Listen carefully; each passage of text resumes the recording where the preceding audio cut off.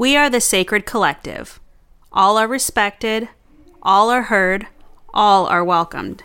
Join us. Hello, everyone. This is Brian Odland. With me today is my best mate, my brother from a different mother, the one and only, the esteemed, the renowned Reverend Dr. Scotty Williams. Hey, Reverend Dr. Odland, how you doing? I'm Ryan good. J. Odland, how are you, bro? I'm good. I'm technically not a reverend to some in ordination circles. Haha, we can get into that later. No. Yeah. This is going to be coming out on the Sacred Collective podcast, our feed. However, we've teased this a little bit on our social medias. I know I have, and I think Scotty has too.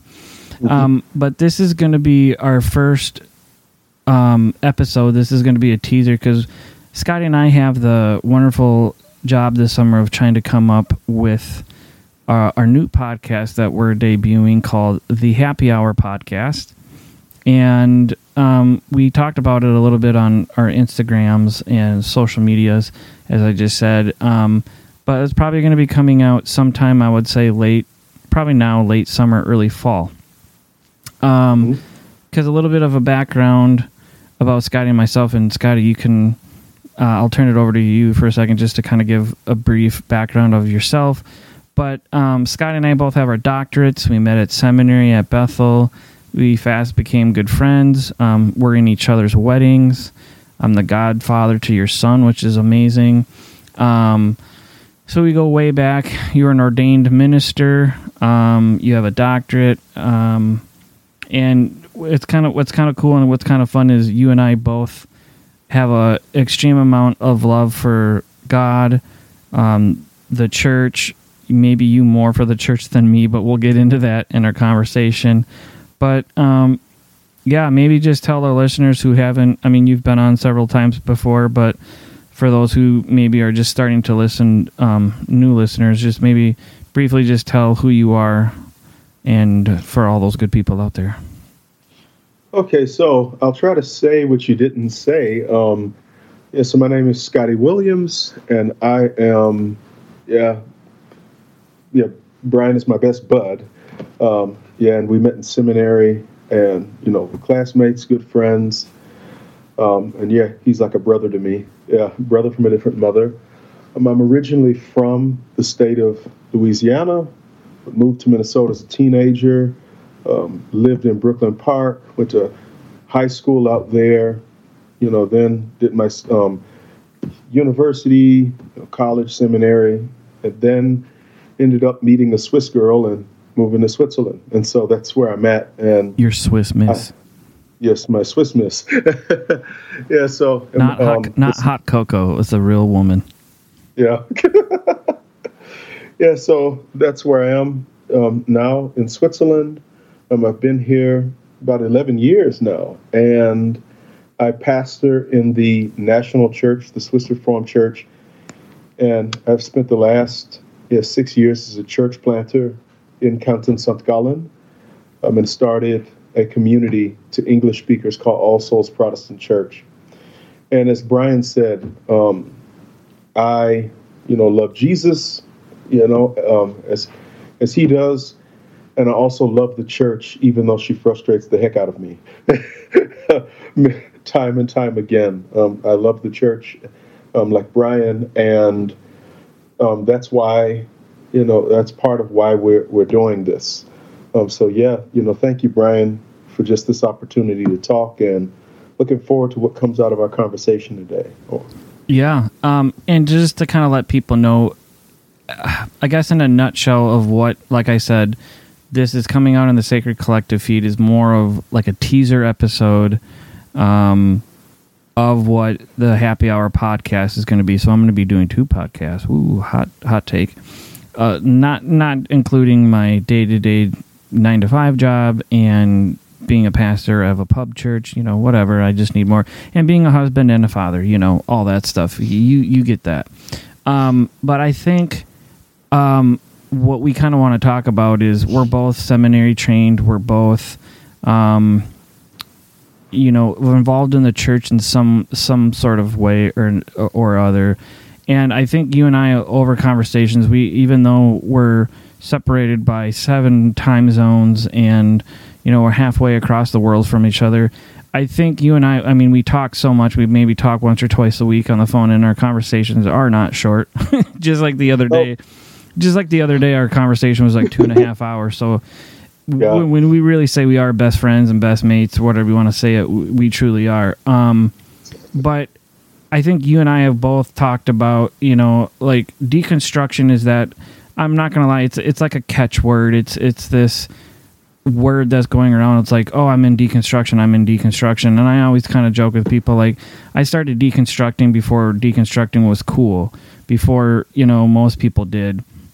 But I also get to a point, at least for me, is you deconstruct to the point where there's nothing left. And if that means you deconstruct where you become an atheist, I'm absolutely fine with that. I'm totally okay if someone deconstructs and then they realize, I don't need God, I don't need Jesus in my life, whatever. I'm not a Christian who's like, oh, you need to get converted, or you need to get reconverted, or you need to do this, this, and this. But I know for myself personally, I need to be an individual who, for myself, is I've deconstructed to the point where now I want to reconstruct. I want to reconstruct something in my life. I want to reconstruct these negative, shitty ideas and ideologies that were put into me by church, by pastors, by mentors that I don't believe in. And maybe even sometimes my parents instilled into me things that I, vehemently disagree with. And I think what's so popular, especially in the evangelical or deconstruction movement, is, when people are like, oh, I've deconstructed, or now I'm a mystical, Buddhist, hippie, agnostic, agnostic, whatever. And if that's the label you want, that's fine. And I think it's so funny, as so many, especially human beings, were like, don't label me, but yet we always want to be labeled. We're just we're individuals who constantly want to be labeled. And I mean, some labels work, like husband, wife, son, daughter, employee, employer, friend, enemy, things like that. So it's like we use labels every day in our lives because they work. But when people are like, oh, don't label me in my faith or whatever, it's like, but we want to say something to someone. We want to say, I'm this. And I've had conversations where I confuse people because I'm like, yeah, I'm a Christian, but I'm agnostic in a lot of ways. And they're like, well, I'm confused because how do you believe in Jesus and then are agnostic? And I said, well, I believe in the teachings and the message of Jesus, and I personally believe that Jesus died and resurrected. I said I'm agnostic because these are all all these tenets and dogmas and theologies are unknowable, unprovable, and I don't need to waste my time. I'm not an apologist, even though that's why I went to school for, is to be an apologist. So what my master's degree is, I'm looking at my degree on my wall in my office here where I'm recording, and I look at it and I'm like, that's a degree that I don't use anymore because the knowledge I have is great, but at the same time, it's something where I don't want to convert anybody to like my side of believing. But all that in a nutshell is, we all say we don't want labels, but we as human beings love labels. And I'm at the point in my life where I'm fine with the label that I have. It makes sense to me. But I'm also not the kind of person that's like, and I've had issues with the church, and we can get into that later when we talk about this question we're going to talk about. But my frustration is how so many people have one bad experience, 2 bad experiences, maybe a lifelong of bad experiences in the church or with God, and then they say all church, all Christianity, all the people involved with it are just, it's dumb, it's, null and void. And I take all their issues and their traumas and their hurts to heart. I take it to, meaningful for them. But for me personally, I can't that doesn't work for me. Yeah. It also doesn't work for me. Like since you're on the subject of labels, I would label myself, and my wife actually helped me to discover this label. She said I'm more of a church upcycler, in the sense that, I want to take things that have been thrown in the trash by the church and repurpose them, reuse them. So I'm an upcycler in that sense. And I'm not, I'm pretty much a classical church guy, a classic high church, well, not exactly high church, not low church, but, more of a classical church guy. But a lot of my work, or the emphasis that I like to make, is this, that like I said, I see value in the things that the church has thrown away. Mm-hmm. And I see that there's something wrong with the way that we do church today, especially with the modern Western church. And the things that the church throws away, I believe, are kind of a prophetic witness that speaks against some of the things that we're doing. They challenge us. And so as an upcycler, I take those things that the modern church has thrown away and bring them back and repurpose them and use them in such a way to challenge our sort of defunct modern Christianity, but then at the same time bring in those people who are just as turned off by the way the church has gone, the direction it's gone, as I am. So I'm repurposing old things, in new ways to challenge the modern church, but also to show people the value of church and to try to bring people back in. Yeah. I'm going to say the question that we're going to talk about on this inaugural happy hour podcast, and we're going to try to keep it to an hour, but I feel like we're both seminary trained. We're both pastors, and I mean, that is your day job. This is, I would say I moonlight as a pastor part-time, but we both can talk a lot, and that's not a negative thing. It could be maybe for a podcast, but I think for myself, when it looks like at the church, is I tell people I'm more focused at having honest, intimate conversations with people, and whether those conversations, I guess how Sacred Collective was founded, and even when I talk to people within Revolution, or people who are excited about Revolution, is I'm not here to convert you to Christianity. I'm not here to force you to read your Bible. I'm not here to force you to, do all these dogmatic gymnastics or to believe the right theology. I'm here to show you the teachings of Jesus in the way that I think it was meant to be shown, and you do with that what you want.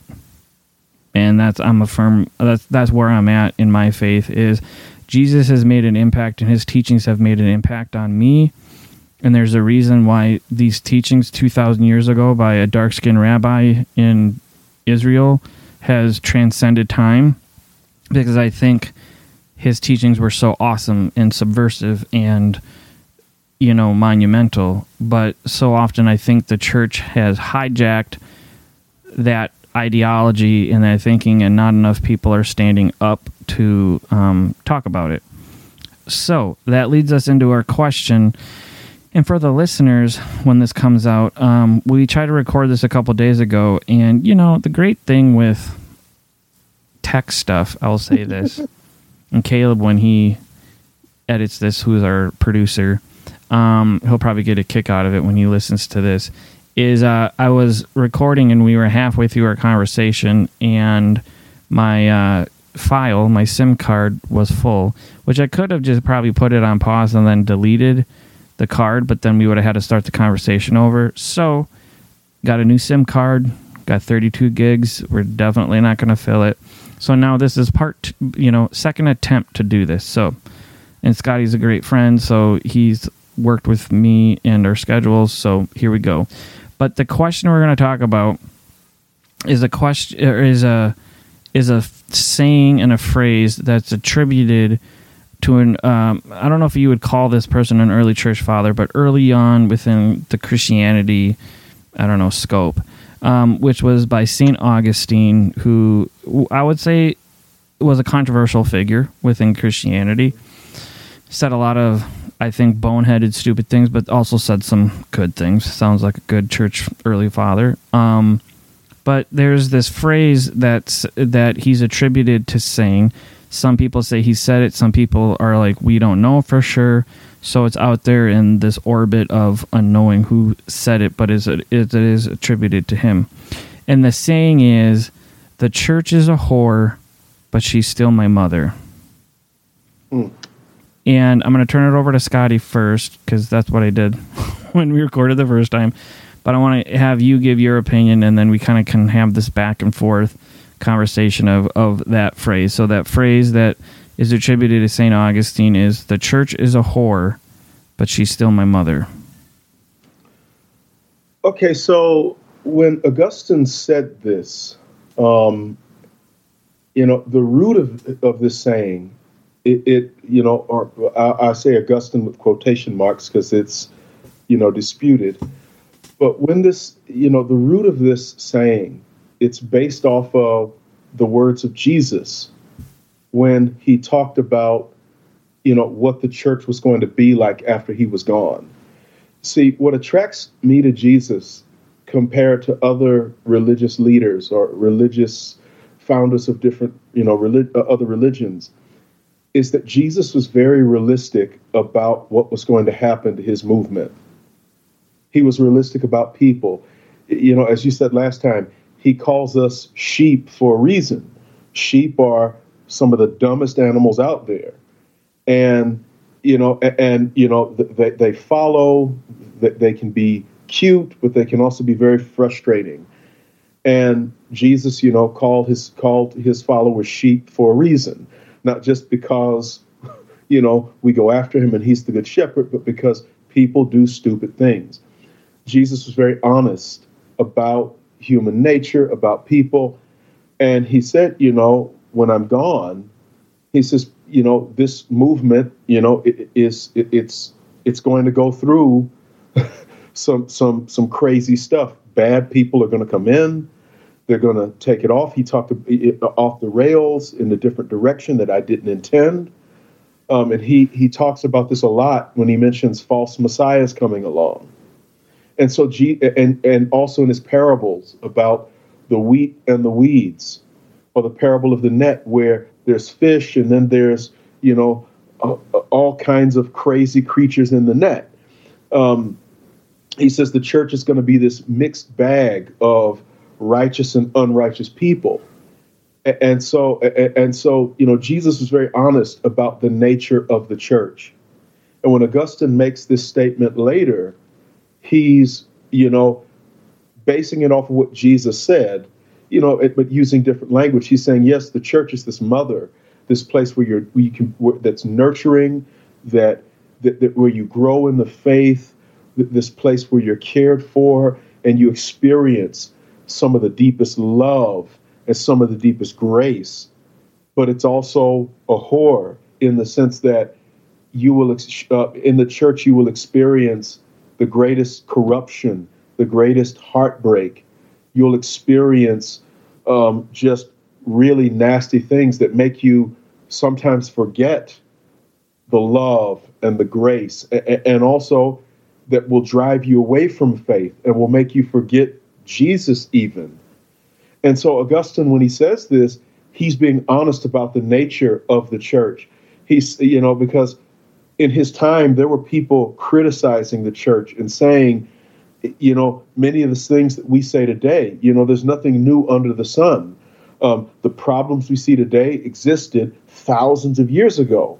And there were people saying to Augustine, how can you be a part of this thing that, says that it's about love and about grace and all of this, but there's corruption, there's lies, there's deceit. And then Augustine says, you're right. Yes, the church is a whore in this sense. The church is full of weeds, as Jesus would say. but it's still my mother. It's still a place where I'm nurtured, where I'm cared for, where I've experienced deep love and growth and grace. And so this saying by Augustine is about the nature of the church, and it's echoing what Jesus said. So that's my basic explanation for it. Yeah, and I'm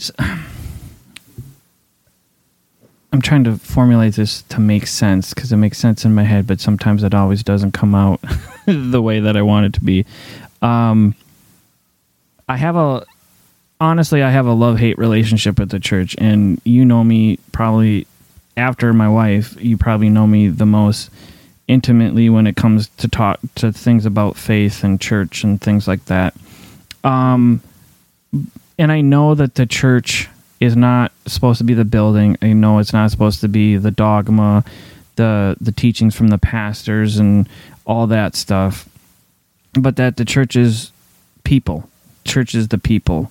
When you look at the early church, people didn't meet in temples. They didn't meet in these ornate mega churches that you've seen littered all across, the world.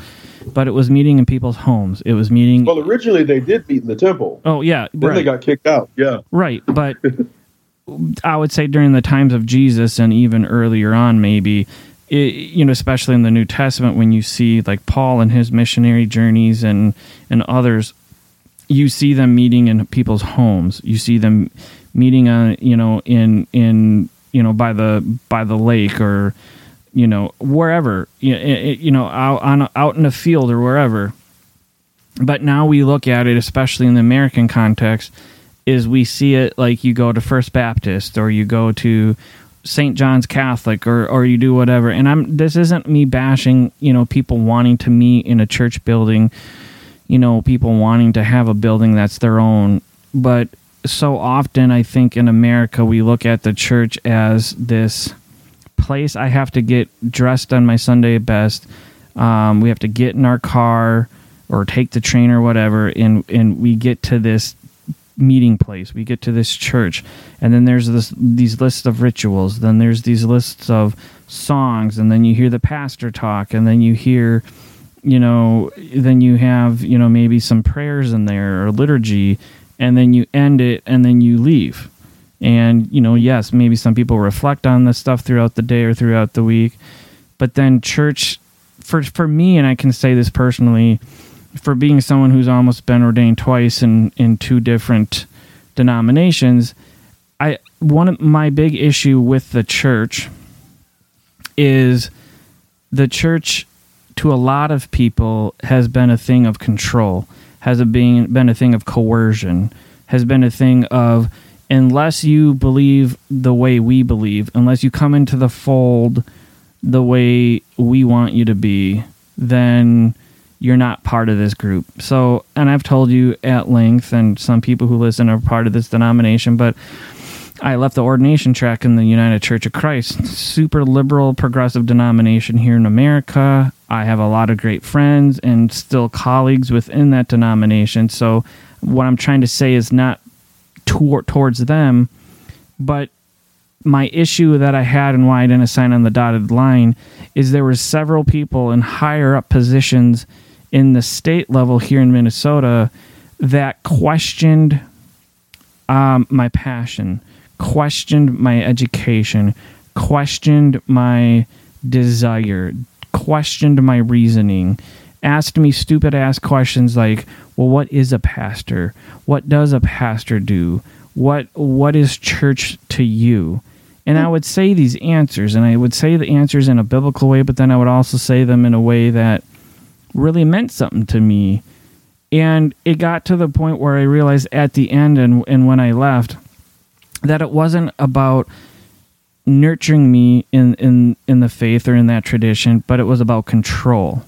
And it was about, oh, you don't line up theologically maybe 100% the way we do, or you don't, you're gonna maybe be this wild card in our faith or in our way we view faith, and so we're not okay with signing on the dotted line. And I know, Scott, that I'm not the only person that has dealt with this, but to me, I look at the church and realize, but the church isn't the sum of all these people here. The church isn't the United Church of Christ.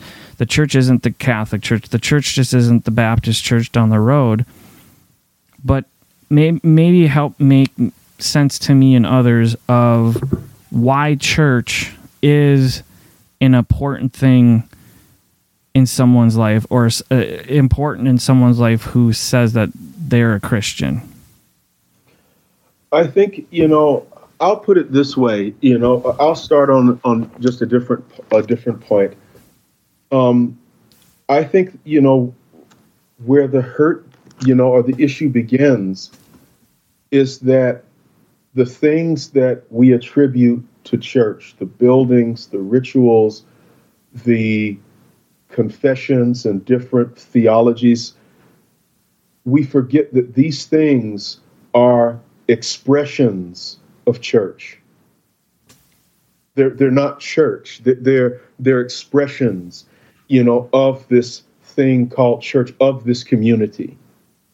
And so I think, where the problem begins is that we forget that, and we turn these expressions into dogmas. And we say, if you want to be in this thing called church, or if or be connected, then you must do this, and you must do this, and you must do this, and you must do this. But these are expressions of church, and what church really is it's a community that is bound together by one thing, and that is Jesus Christ. We're bound together by Him, and we follow Him, and I think the importance of church is that it's good, it's important in the sense that I think we, since it's a community, we as human beings need community. And we need to be in community with like-minded people about things that we value. So I go to church, I'm a minister, of course, it's my job, but the reason that I'm in church, and I think, so many others, is because we want to be in community, in communion with people who value Jesus as much as we do. But a lot of times, with the dogmatic stuff, the problems that we see, the whole control is that people get away from just being with like-minded folk when it comes to Jesus, and it becomes like-minded folk with certain expressions.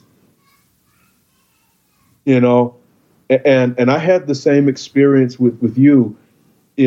I was in one ordination track with a Baptist denomination, and and I told them the same. They would ask, "What is church to you?" And I'd say, "Well, church is, like I said, being in community with people who value Jesus just like I do, and they might have different perspectives on certain aspects of Jesus. They might vote differently.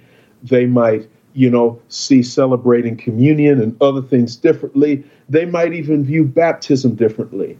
But at the end of the day, it's about Jesus. He created the church. He called us together, and that wasn't a good enough answer, because it had to be, for them, they were like, no, but it's these expressions, baptism by immersion, was their big point. And then another point was voting a certain way, voting Republican, and then also a certain view of Israel at that point, being pro-Israel with everything they do. And I'm like, okay, it's okay for, though I disagree with aspects of these things, I'm like, it's okay if someone holds that, but I'm in this for Jesus. I'm in this because I value Jesus. That's why I went to Bible college. That's why I went to seminary. That's why I'm pursuing this call. He called me, to this work. And, and I found, like you, that it just wasn't good enough. and that made me go to it, look for another, denomination, another fellowship, and I found it, the Presbyterian Church. And when I gave them that answer, thanks be to God, they accepted it. But yeah. So to answer your question, to summarize all of it, church, why it's important is because we want to be with people who value, when we value something, we want community with people who value that same thing. And it's not just with religion, it's with music. I love neo soul. So I go to neo soul concerts, and I go to be around people that value that genre of music.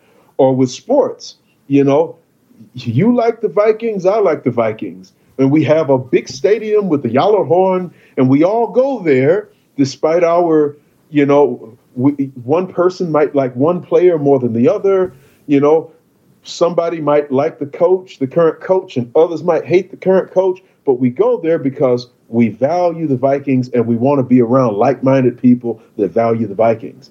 And Sure. So that's what I say, church is why it's important to people, why it matters. Yeah. Now, so, and I agree, and I track with you on that. Now, a lot of people within certain denominational streams, so maybe people who are ordained ministers in a Baptist church or in a UCC church or in a Methodist church, regardless of denomination, I'm just throwing those out for, I guess, place points. But so for like me, I'm not an ordained minister. I obviously went through the schooling. I have a bachelor's in pastoral ministry and a doctorate in ministry. So I think, in my opinion, that makes me a pastor, even though I don't have this governing body saying yes or no. But I teach, I preach. I think I bring Jesus in culturally sensitive ways to people. Maybe make people to push their understanding of God or Jesus in different ways. And I meet in a bar, in a bowling alley. I meet at Bryant Lake Bowl, which anybody who listens to this, look Bryant Lake Bowl up on Instagram, Facebook, and, their regular website. They're a great place. I probably know what your answer is, but what would you say to people listening or who are maybe more conservative that are like, that get leery or shy of people like myself who are like, yeah, I'm doing church, but I'm not doing church in an ordination, like I'm not ordained or I'm not licensed, but I'm still preaching the Bible. I'm still preaching the gospel. What would you say to a person who maybe would be more apt to go to a church or a ministry like mine than maybe going to a church like yours? What I would say is it goes back to, again, expressions and what you value. So church, is, like the big tent term, it's for people who value Jesus and want to be in community with like-minded people that value him. But then there are different expressions of our valuing Jesus. And those expressions, and this is what I think things like denominations and fellowships are for. And you want to be, and within that, we want to be with like-minded people who value the same expressions that we do. So, for example, like in my case, I like my church, to be a little higher, and when I say higher, not in value, but a little more structured, a little more liturgical, a little more filled with ancient traditions and creeds and confessions, and, service, goes for an hour, and there's sacraments and, and all of that. I value those expressions. And so I like being, with people on a regular basis who value those same expressions as well. And so we gather together for that in a Presbyterian style church. But there are people, like yourself, Brian, who they value the expression of being in a bar and of having and church being a conversation. Sacraments, yes, it's nice, but settings where the pastor isn't wearing a robe and where you're not following the calendar and the lectionary, and I would say, and so, in your case, you are gathering with like-minded people that value that expression. And so that's what I'd say. But the problem comes when we start putting those expressions that we value above Jesus, and we stop and we close the door to people who don't value it in the same way. And when we start putting down, and when we start saying, my expression that I value is better than your expression, because it's not. Now, I do think, I will say this, that there are some things that people would consider church that I would say are out of the realm of reason. You might disagree with this, but for example, there was a group at one point in church history called the Adamites. And their idea was that we should go back to the Garden of Eden. So when they got together and had church, they were basically running around naked, So they were nudist Christians, huh? Pretty much, they were nudist, and they would get together naked and they would, dance around. And for me, I'm like, okay, that's a little outside of, I wouldn't consider that church personally. But yeah, going back to the main point, it's like, I think, issues come up, like everyone has the right to value certain expressions and to gather with like-minded people. But what I don't think we have the right to do is to devalue the other expressions that aren't like ours, and also I don't think that we have the right to close the door to people who don't see things the way that we do. Just like, a guy should be able to, or a gal or a person should be able to walk in off of the street, to Revolution, where you pastor. They should also be welcomed. They should also be able to do the same at All Souls, where I pastor, where things are a little more traditional. So, yeah. Right. And I agree with that, with your assessment, and thank you for saying nice things about Revolution. I think I look forward to worshiping with you this summer. Huh? What did you say? I look forward to worshiping with you this summer. I might call upon you to maybe lead the sermon that Sunday. I'm just saying. Okay. You can put that on your resume that you preached in a bar. That's always cool. Give you a day off. Yeah, that's fantastic. Thank you. My wife would really appreciate that. And what I want to hit on what you said in the last part, which to me is really impactful, is we should not, and this goes two ways, and I'll make the connection, is we should not devalue different forms of expression if that's how the person gets it. So right now, like I said on the onset of this, is there's the big move within the evangelical movement, and I'm one of them. And I will say that evangelicalism helped me to a certain time in my faith. Maybe it helped me, when you're a young child, just look back when you're a young child. We both have young kids. You can't give them the meat and the weightiness of life, and you can't tell them these weighty things about life at a young age because they're not going to understand it. Where I think that's more high church liturgical. There's these heavy, weightier things. And I look, and I'm using the metaphors in the evangelical world, it gives you that, so to say, kind of in a motherly way, that breast milk. The evangelical church kind of gives you this breast milk of you need the nurturing vitamins and minerals in your mother's breast milk. But then you get to a point when you're like, I don't need this breast milk anymore. I'm old enough. My body and my digestion can handle sustenance and food and drink on its own. And for me, speaking just for myself, that's what the evangelical understanding of God was like. That was like my mother's milk. That was something that it helped me at a base level when I was younger.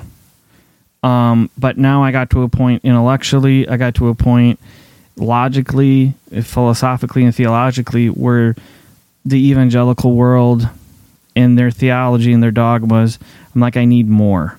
I need more sustenance. I need more, meat to my diet, understanding God and the Bible and Scripture. However, there are a lot of people, a lot of my own family members who they still need that. They're still in that stage. They're 40, 50, 60 years old.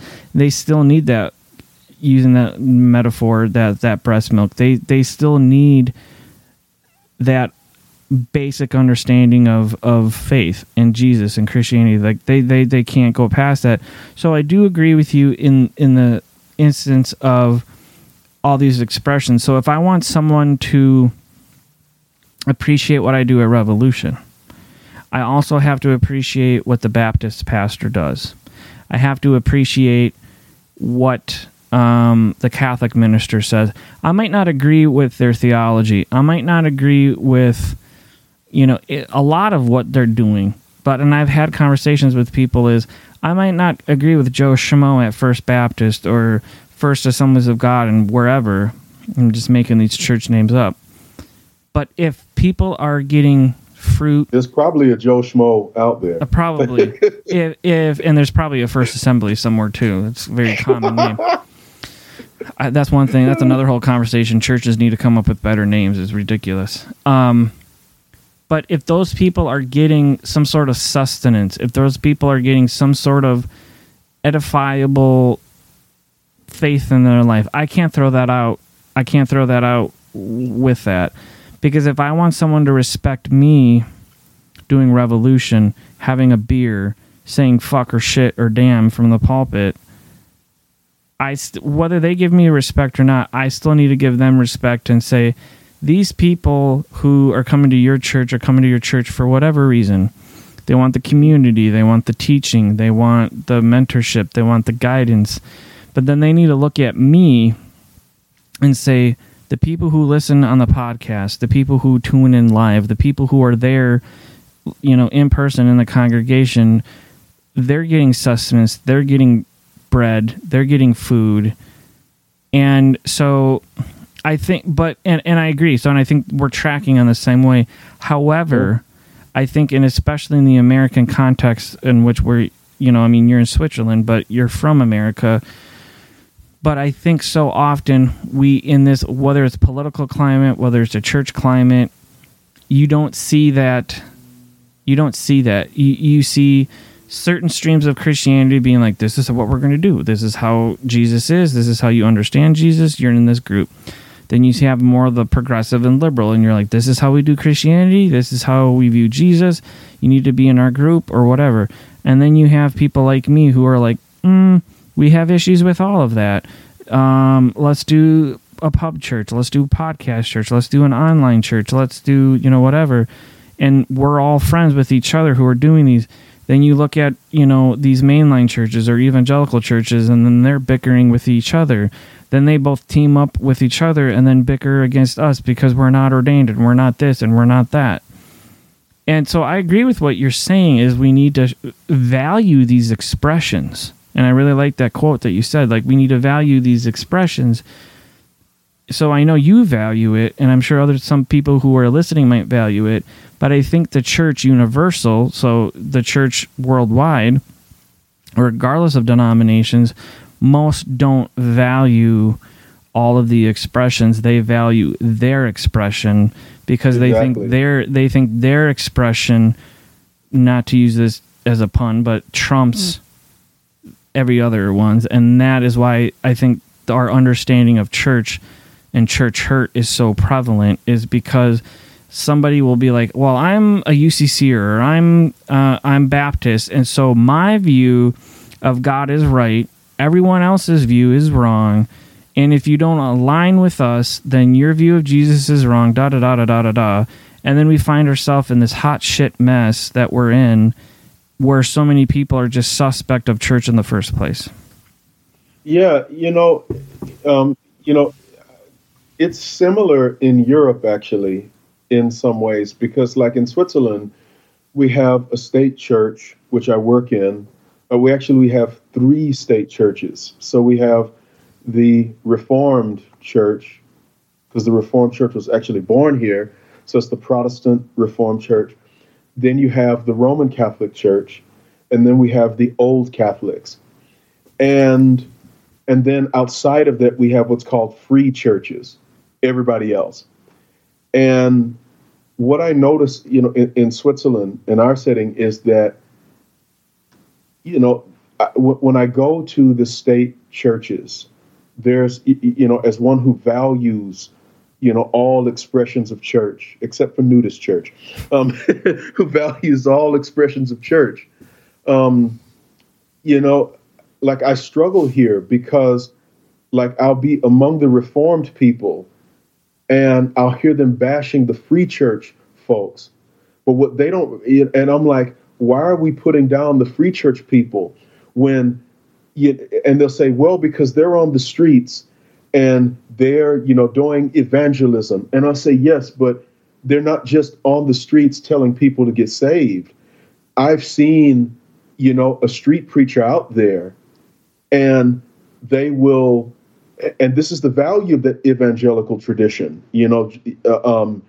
is I've seen the evangelical street preacher, and they will point out to a person and say, hey, you come over here.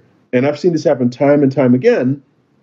And they'll call a random person, and that random person will come over, and the question will start with, well, if you died today, do you know where you go? Do you know who Jesus is? But then all of a sudden that person opens up to them and begins to say, I'm going through this crisis. And I will watch that evangelical, right-leaning, person that I would disagree with lay hands on this random person they don't know and pray for them. And mind you, the Reformed Church is the progressive, more liberal church. And, and we're open to all, but I don't see us out in the streets doing that like the evangelical brothers and sisters are doing. And so I point out that we have a similar problem. We will say, like it exists here in Europe as well. We value our expressions more than we, and we devalue other people's expressions.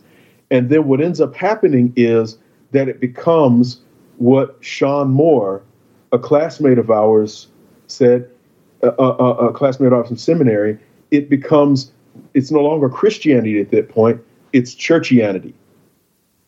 It's all about our little expressions. And Jesus, Jesus becomes a side piece rather than the main thing. And the main thing becomes, the main thing becomes, I gather in that big building on Sunday morning, that's a state church building, and my pastor's in a robe and preaching bands, and we sing from the Red Reformed Songbook, and there we go. And then for the other group, the free church group, because I've seen, the same problem, I've invited people from free churches to worship with us, and they've, or to take part in an event. Like there was one time, I used to hang out with this one free church pastor, and there was one time where I invited this pastor to be a part of because we used to give Thanksgiving or hold Thanksgiving dinner for the community. So I invited his church to partner with ours, and his response was, well, I think it would be too liturgical for our people. And I said, I'm not inviting you to service, per se. We're not talking about a service. We're talking about us cooking turkeys together, and I'm like, what does this have to do with liturgy? But he was so about his expression of church, that we could never just do basic acts of service together. And I'm like, where is Jesus in this, man? And so it happens here. It's churchianity rather than true Christianity. Yeah. Rant over. No, that was good. And I will say this is happy hour. Wherever you're listening, whether that's 8 in the morning, 8 at night, 2 in the morning. Scotty, you told me, and we need to make sure that we do this because every podcast has a shtick. Whether people think they have a shtick or not, they do. So, Happy Hour podcast is we have to drink. So, I'm drinking. What did you drink earlier? You're not drinking. It's a 7-hour difference, so it's pretty late where you're at. Yeah, it's but late. What did you have? I had a beer from Greece called Mythos. Okay. Yeah, it's really good. Yeah, so because we had Greek food for dinner, so there you go. I had Mythos. We're having a Magritha. I don't even know how to say it. Magritha pizza, margarita pizza, whatever. Oh, I'm two nice. I'm 2 beers in, so take it as what it is. There's a local brewery, and then we'll get back to our riveting conversation. I think it's riveting, whether people think so or not. There's a local brewery here in Minneapolis, and people need to realize wherever they're listening, whether they're from Minnesota, Ohio, California, Switzerland, wherever who listens, there's people think that, and you can maybe attest to this. Maybe this is the beer talking. I don't know, but it's our podcast, so who cares, right? Yeah, we have no patrons right now, and we have no sponsors. Maybe after this we'll get a sponsor. I don't know, but the Twin Cities metro area, and you're not from here, but you've lived here many years. People think that the Twin Cities is not that big, but there's over 3 million people that live in the Twin Cities metro area. And shameless plug, we have about 5 million people that live in Minnesota, and over 3.2 million people live in the Twin Cities. So that just shows you how big the Twin Cities is. And in the Twin Cities metro area, there's probably over 100 breweries. That's a lot. That's a lot of breweries. That's a lot of beer. That's a lot of cider. That's a lot of different kinds of beers. Oh, yeah. I have found a brewery, and one of my old coworkers turned me on to this brewery, but it's this brewery called Falling Knife. Falling Knife. Just think of someone dropping a knife and it's falling. It's in North Minneapolis, this neighborhood, and their beers are just incredible. I like, because a lot of breweries they might be like, oh well, we make more IPAs or hoppy beer. Some breweries might make just lagers or lighter ales, whatever. This brewery makes anything and everything. They make whatever they're passionate about, and obviously they know their clientele. However, it's more, I would say this brewery's maybe a year and a half, maybe 2 years max. But and I like it when beers take risks. Kind of like how we're talking about how people and churches and ministries take risks on doing things. These brewers take a risk. But this beer that I'm drinking, because I got a promotion at work, shameless plug, blah, blah, blah. So I had to go celebrate because I got a promotion. But it's this beer called Royal Squabble. And it's kind of cool because they use they have cartoonish kind of drawings on their cans. But it's called Royal Squabble. It's gin barrel blended Kolsch with Meyer lemon. It sounds as amazing as I described. So a Kolsch is like a blend of beer, but this beer, instead of being blended just in like a big silver vat, it was in a gin barrel, so barrels that had gin in it, and then they infused it with Meyer lemon, and it's fucking delicious, and it's amazing. And what's really cool, I mean, I can show you, but the listeners can't see it. But let me see. Can you see that? Yeah, I see it. But what's cool about their cans is their cans are stickers. So they have a thing on your can where you can peel the main label off and you can put it on anything. That's awesome. So it's freaking awesome marketing. So not only do you get me in with the delicious beer that you have, but then you also have stickers. And the cool thing was probably about, I think it was in February or March when things kind of started happening here in the Twin Cities, where we got all of our vaccines, or the vaccines started coming out. My buddy and mine went to this brewery, and we were just talking, and then he's like he's a regular, so he's going in there. They're like, "Oh, how are you doing? How are you doing?" to my friend, and they were like, "Oh, great, great, great," and they were like, "Oh, my friend here does a podcast. Can you guys hook him up with some merch?" And they were like, "Hell yeah!" And they were like, "What's your podcast?" And I said what it was about, and I said what we talk about. They're like, "That's cool." And I was like, "Hey, I just want to promote you guys on the podcast, or like on my gear and stuff." And so, dude, they came back with like 10 or 12 different stickers. They gave me a free shirt. It was fantastic. So, and breweries don't need to do that, but a shout out to Falling Knife Brewery. It would be kind of cool if they could be a sponsor, but probably not. But it's just delicious beer. I know it's a little tangential, but they're my favorite brewery here in the Twin Cities by far. Just a lot of cool dudes who work there. The ambiance is awesome. And what I think is really cool, you know who Ruth Bader Ginsburg is, right? Mm-hmm. So after she died, they created a Ruth Bader Ginsburg beer. And it was just called the RBG. And it was a dark porter, but apparently every morning for breakfast, Ruth Bader Ginsburg, and this was for years and it was public knowledge, she had a chocolate orange biscotti every morning for breakfast with like her coffee. That's just what she had. So this Falling Knife Brewery made a chocolate orange biscotti stout beer. Oh my. And I kid you not, it was one of the best beers I've ever tasted. And it wasn't just because I was a fan of RBG, but I think it was cool that this brewery was like, hey, this person was so monumental, whether you agreed with her, you know, her political ideologies or not. But it was like they paid respect to her, and they had this could have been a really sweet beer, and they made it into this stout. So it was fantastic.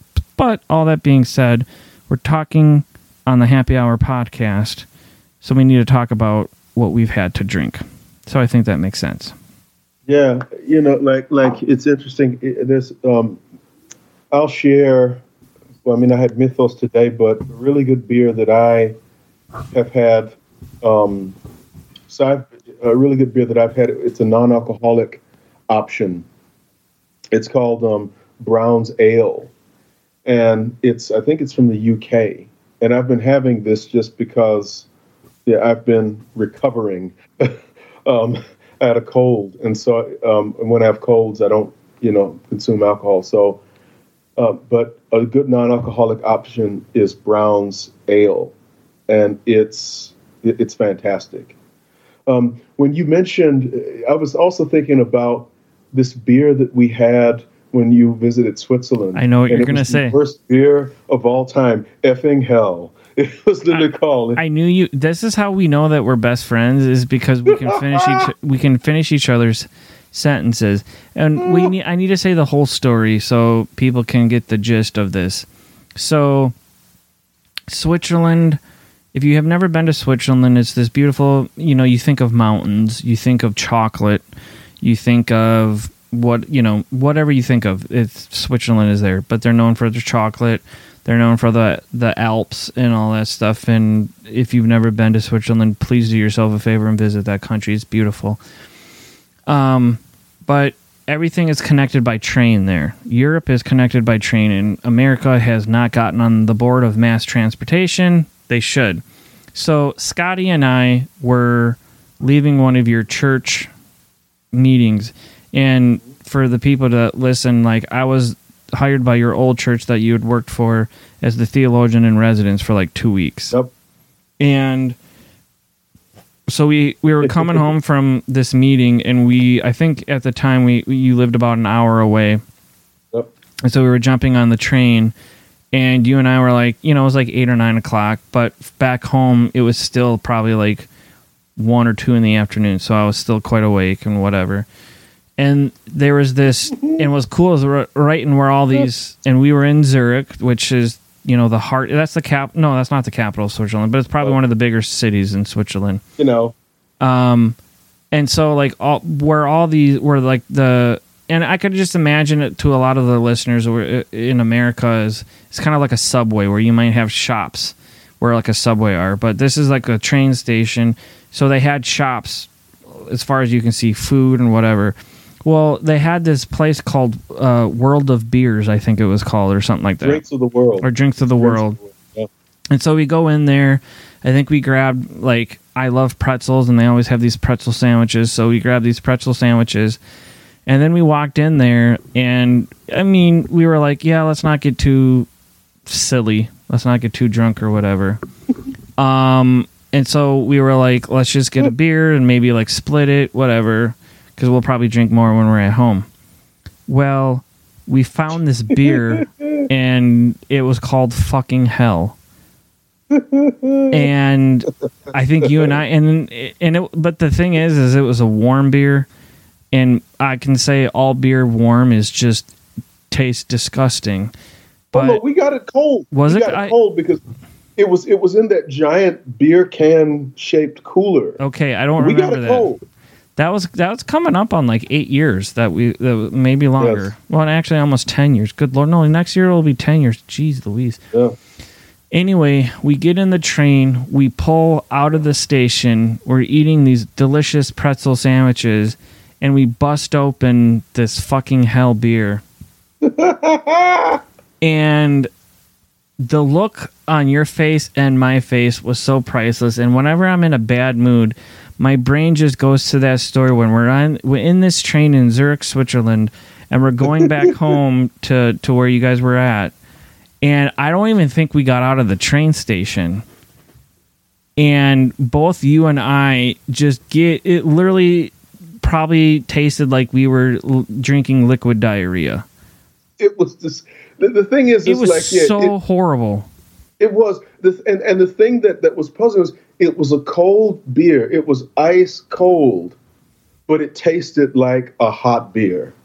And I was like, how the heck did this happen? I was like, what? It was gross. I swear to God that whoever brewed that, like whatever brewery brewed it, was like, we're going to name this beer Fucking Hell, and it's going to taste like fucking hell.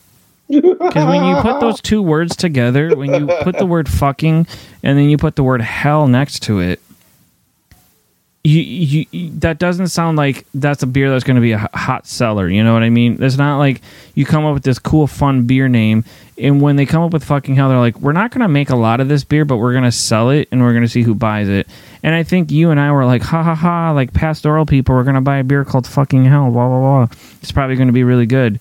And, I mean, dude, I kid you not, I think we ordered, like, waters or pops or something, or sodas, on the train because... And it was cool is like in every seat or like area there's like little trash cans, and you and I, and the thing wasn't cheap. It was like in essence like $10 for this bottle of beer because it was a bigger beer, and it was definitely a shareable beer. But I think both you and I we looked at each other. We're like, I can't drink this. Can you? No, I can't drink it either. And so. You were like, is it bad if we just throw it away? And I'm like, dude, I'm not going to take another sip of that. That's just a hot mess. So, yeah, and I think it was funny that's where it went to. Like, both of our heads went to that. Still to this day, Scotty, that was the absolute worst beer I've ever had in my entire life. Yeah, that was the thing. Like, I mean, that place, they struggled to sell it. And you don't see it anymore. So for obvious reasons, most likely. Exactly. I mean, I want to be respectful of your time, and for the we're a little over an hour, but kind of in a nutshell, if we can kind of bring it back, we kind of got off track a little bit of the church is a whore, but she's still my mother. So if we can kind of maybe give within 5 or 10 minutes. why should someone not give up on church? Regardless if they're a Christian, a skeptic, a doubter, maybe even atheistic. And I want to say to my friends out there, or listeners, if they're atheistic, I know a lot of people who are atheistic, maybe say that they're atheist, maybe say they're agnostic, who are actually still going to church. Mm-hmm. And a lot of people in the UCC that I know are, and people don't realize how progressive that denomination is. I have actually tons of colleagues and or members of, because we're still technically members at a UCC church, who say, yeah, we don't believe in this whole God or Jesus thing, but there's something about community. And that's why we come to this church. What would you say with the whole thing of whether someone's a Christian, an atheist, an agnostic, a skeptic, a doubter, anything in between? Why would you say the church is a whore, but she's still my mother? And why would you say that a person should still not give up on church, but continue church in whatever way that is to them? I would say the basic thing is because we don't give up on other forms of community. Church isn't the only form of community that hurts us. So like today, my wife and I were talking about my high school reunion, which is, 20 years, man, which will be, this summer. And mine got postponed until next year. Yeah. I mean, it might be. Yeah. I mean, as far as I know, ours will still be going. But like, I was bullied in high school. And bullied through elementary school to high school, and and then there were some bad experiences in university, and these are communities in a way. But just because I've been hurt by those communities doesn't mean that I give up on education itself and the concept of school. You can be hurt in a hospital, which is a community, a medical community, but it happens all the time. You can be misdiagnosed and all of these things. You can have a doctor who's an absolute jerk, but that doesn't mean that you've given up. You give up on the medicine and give up on hospitals, because I think you have to put also the things that turn. Again, with the saying, you have to put the church into perspective like any other community you'd put into perspective. And that is, it involves human beings, and no community, even the most spiritual or even the most ethical, because the same thing happens in nonprofits, or charities. No community, no matter how spiritual it is, no matter how ethical and moral it is or appears, is above human fallibility and frailty. When people get their hands on things, they will mess it up. And it happens in churches. And so I would say, don't give up on church, because I would say we shouldn't give up on church because we don't give up on other communities where we're hurt. And we're hurt just as bad in these other communities. So I would encourage people instead to be realistic about the church. I was on the phone with, because there's a church that's having a problem, and I was contacted by members of this congregation, and the biggest struggle I had in the exchange I was having with these members as they're processing the issues going on is that they kept saying, but the church is a spiritual community. It's spiritual. And I'm like, yes, but it's also within this world full of people who are in this world, who are broken, who are frail, and who are aiming for something higher than where they are. And I'm like, and I had such a hard time, convincing these people of the true nature of the church, getting them to accept it. And I think this is also, for many of the people that leave, I find this is what they have in common with the people that stay.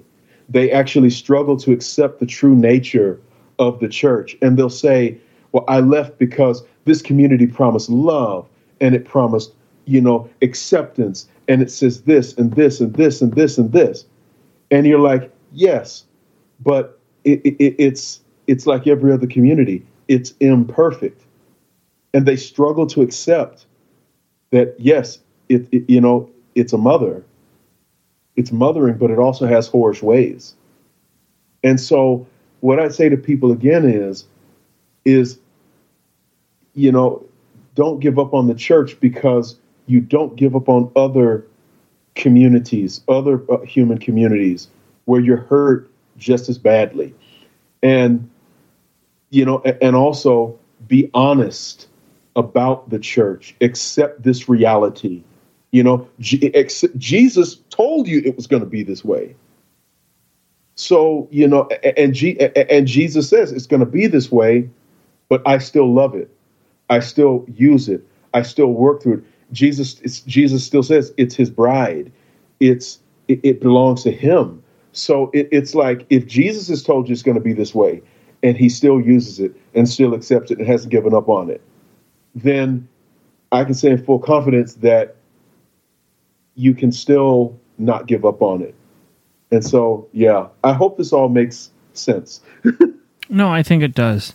And I think that's a good spot to end this first episode. We're a little over, but I think what people are going to get when this comes out, and like I said, it's going to be on the Sacred Collective feed for now, but we're diligently working. Maybe we should do it more, but to find a producer that does it, to see how often we're going to do this, whether it's once a week or twice a month or once a month. But just having conversations, and obviously it's not always going to be about church. It could be about maybe a political thing. It could be something within the church. But I think this was a conversation that we wanted to have because I know you and I differ theologically on a lot of things. And I know that we differ on maybe how we view church and things like that. And that's what makes, it's so funny when I describe to coworkers or other friends our friendship, they're like, it just sounds like you guys wouldn't be really like close or good friends. And I was like, why? Because I was like, Scotty looks beyond my faith and sees me as me, and vice versa. I see you beyond. Do the same for me. Right. And it's like, I don't just see you as Scotty. I don't just see you as a pastor or what you do to make money or for a job or what you're passionate about. I see you as a human being. And I think that right there is why we're such good friends, is you wouldn't care if I was an atheist or vice versa if you were an atheist and I was a Christian. We just have that love and respect and just appreciating each other. But I think what we're going to do with a Happy Hour podcast is we're wanting to just have honest conversations, and maybe we can interview people. I think for at least the first number of episodes, it's just going to be kind of you and me just talking about things that we're passionate about, things that we're that we think it's important to talk about. Because I think a lot of, like, you and I have been hurt by the church. We have been hurt by individuals in the church. We maybe have even been hurt by pastors. But so often when people get hurt by this, they just run away. They are like, okay, why would Jesus let me go through this? Why would God let me go through this? Blah, blah, blah, blah, blah. And that's a valid question. But you and I look at it and we're like, God didn't let us go through this. Or God's with us in this hurt. God is with us in this suffering. God is with us in our hurt. It wasn't God who made us go through this. It was these individuals leading these churches or leading these ministries that did this. God is just as mad and just as angry as we are. Yeah. And can I add something to that? Sure. My goal isn't in these things. My goal in this conversation isn't to get people back in some church. Right. Because I see there's so much hurt my goal is to help people to find healing, because I've, I walked away from Christianity, and I carried that anger that I see so many people have, and that anger, it festers and it grows, and it can destroy you. It really messes up your life. It feels good in the beginning, but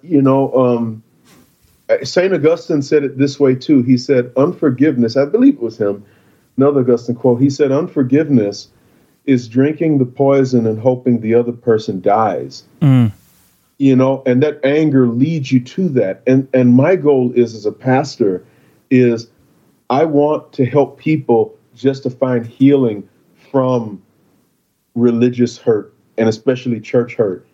And if they remain an atheist after getting that healing, so be it.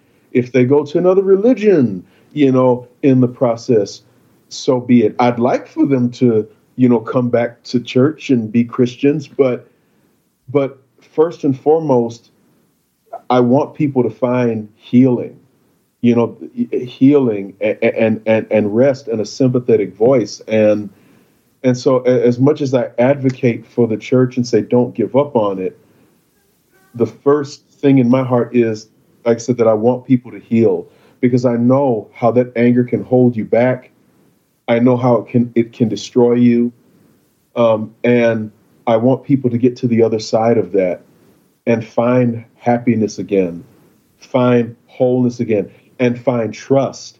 Because the thing that I found is, when I walked away from the community of the church, that anger kept me from just community in general. It kept me from really, I met like-minded people, but they would say to me, but they would say about me when among themselves, they say, yeah, we agree with this guy that church is a hurtful place, but he's an a-hole, because I was letting that anger drive me, and it cut me off from all other kinds of community. And so I want people to heal so that they can get back to life again, get back to fellowshipping with people in other, capacities again. So, yeah. That's fantastic. That's my... Well, and I think that could be probably where we end for this one, because we're already almost an hour and 20 in. Like I said, we could talk for way more over than an hour. I think maybe the second episode that we do, which should be let listeners know that we're going to do our own podcast stream. It's not always going to be on Sacred Collective. We'll just need to do the logistics, because podcasts are hard to do. Like our producer right now for Sacred Collective and Revolution is all the way in Seattle. But it's going to be different when I'm in St. Paul, Minnesota. You're in, Switzerland, St. Gallen, Switzerland. So it's going to be a little bit more difficult to just moving and shaking in all these parts. But I do think a very important conversation to have, maybe for the second one, if you're okay to do this, is maybe telling our listeners, so maybe this is a teaser, and how you were raised a Christian and you walked away from the faith, actually joined another faith, and why you came back. Yeah, definitely. And I think that would be really interesting, because so often I feel like you hear people who leave Christianity, never come back, and are like, oh, fuck it, like I left Christianity and it sucked. But you're an individual who left Christianity willingly, joined another religion, and then somewhere in your thought process, your faith process, whatever, caused you to come back to Christianity, and not just come back to Christianity, but become a minister in that religion. So I think that would be a really interesting discussion to talk about. Definitely, man. Yeah. Before we go, and I do this on all the podcasts, this is your time to do shameless plugs. Is there any websites, anything you want listeners to, if they want to find out more of who you are as Scotty, or the things that you do, maybe we can put them in our show notes. But for people that are listening, what are some, if you're comfortable, where they can find you? I have a website, personal website, and it's Scotty Scotty-Williams.com. Okay. Scotty-Williams.com. And that's my personal website. So if you want to know more about me, go there. Yeah, and just the things that you're up to and what you're doing. Yeah. I do want to say this, if this is okay, cat's out of the bag, I think. If not, Caleb can edit this out. But you're producing a children's book. Yes. Yeah. If I can leave that in, that's really cool news. So you're going to be a published author, a kid's book, which you did let me kind of read the what would you call it, rough copy before it came out to the masses, and it's a very intriguing, adventurous, and very meaningful book. I will say that. Yeah. Thank you so much for that. Yeah, I'm hoping. It looks like it might be released on July 4th. So yeah, I will buy a copy. Wonderful! Yay! Yeah. So yeah, it'll be there's a limited number of copies on the first round, but I'll save you one. Thank you. Well, Scotty, Welcome. as always, it's been a pleasure. Thank you for dealing with my audio visual technological deficiencies, but we got it done. We're good. Yeah. I'm thankful that you and I want to do this podcast because I think we're going to have some meaningful conversations. We've talked about kind of doing this stuff for years, it seems, and now we're finally going to get this ball rolling and get some traction on this. So let's do it. Have a good evening, and to everyone listening, thank you. If you like our content, please keep listening. We're going to be coming out with more stuff later this summer and fall. All right, everyone, have a good one, and tune in next time. All right, bye, Scotty. Bye.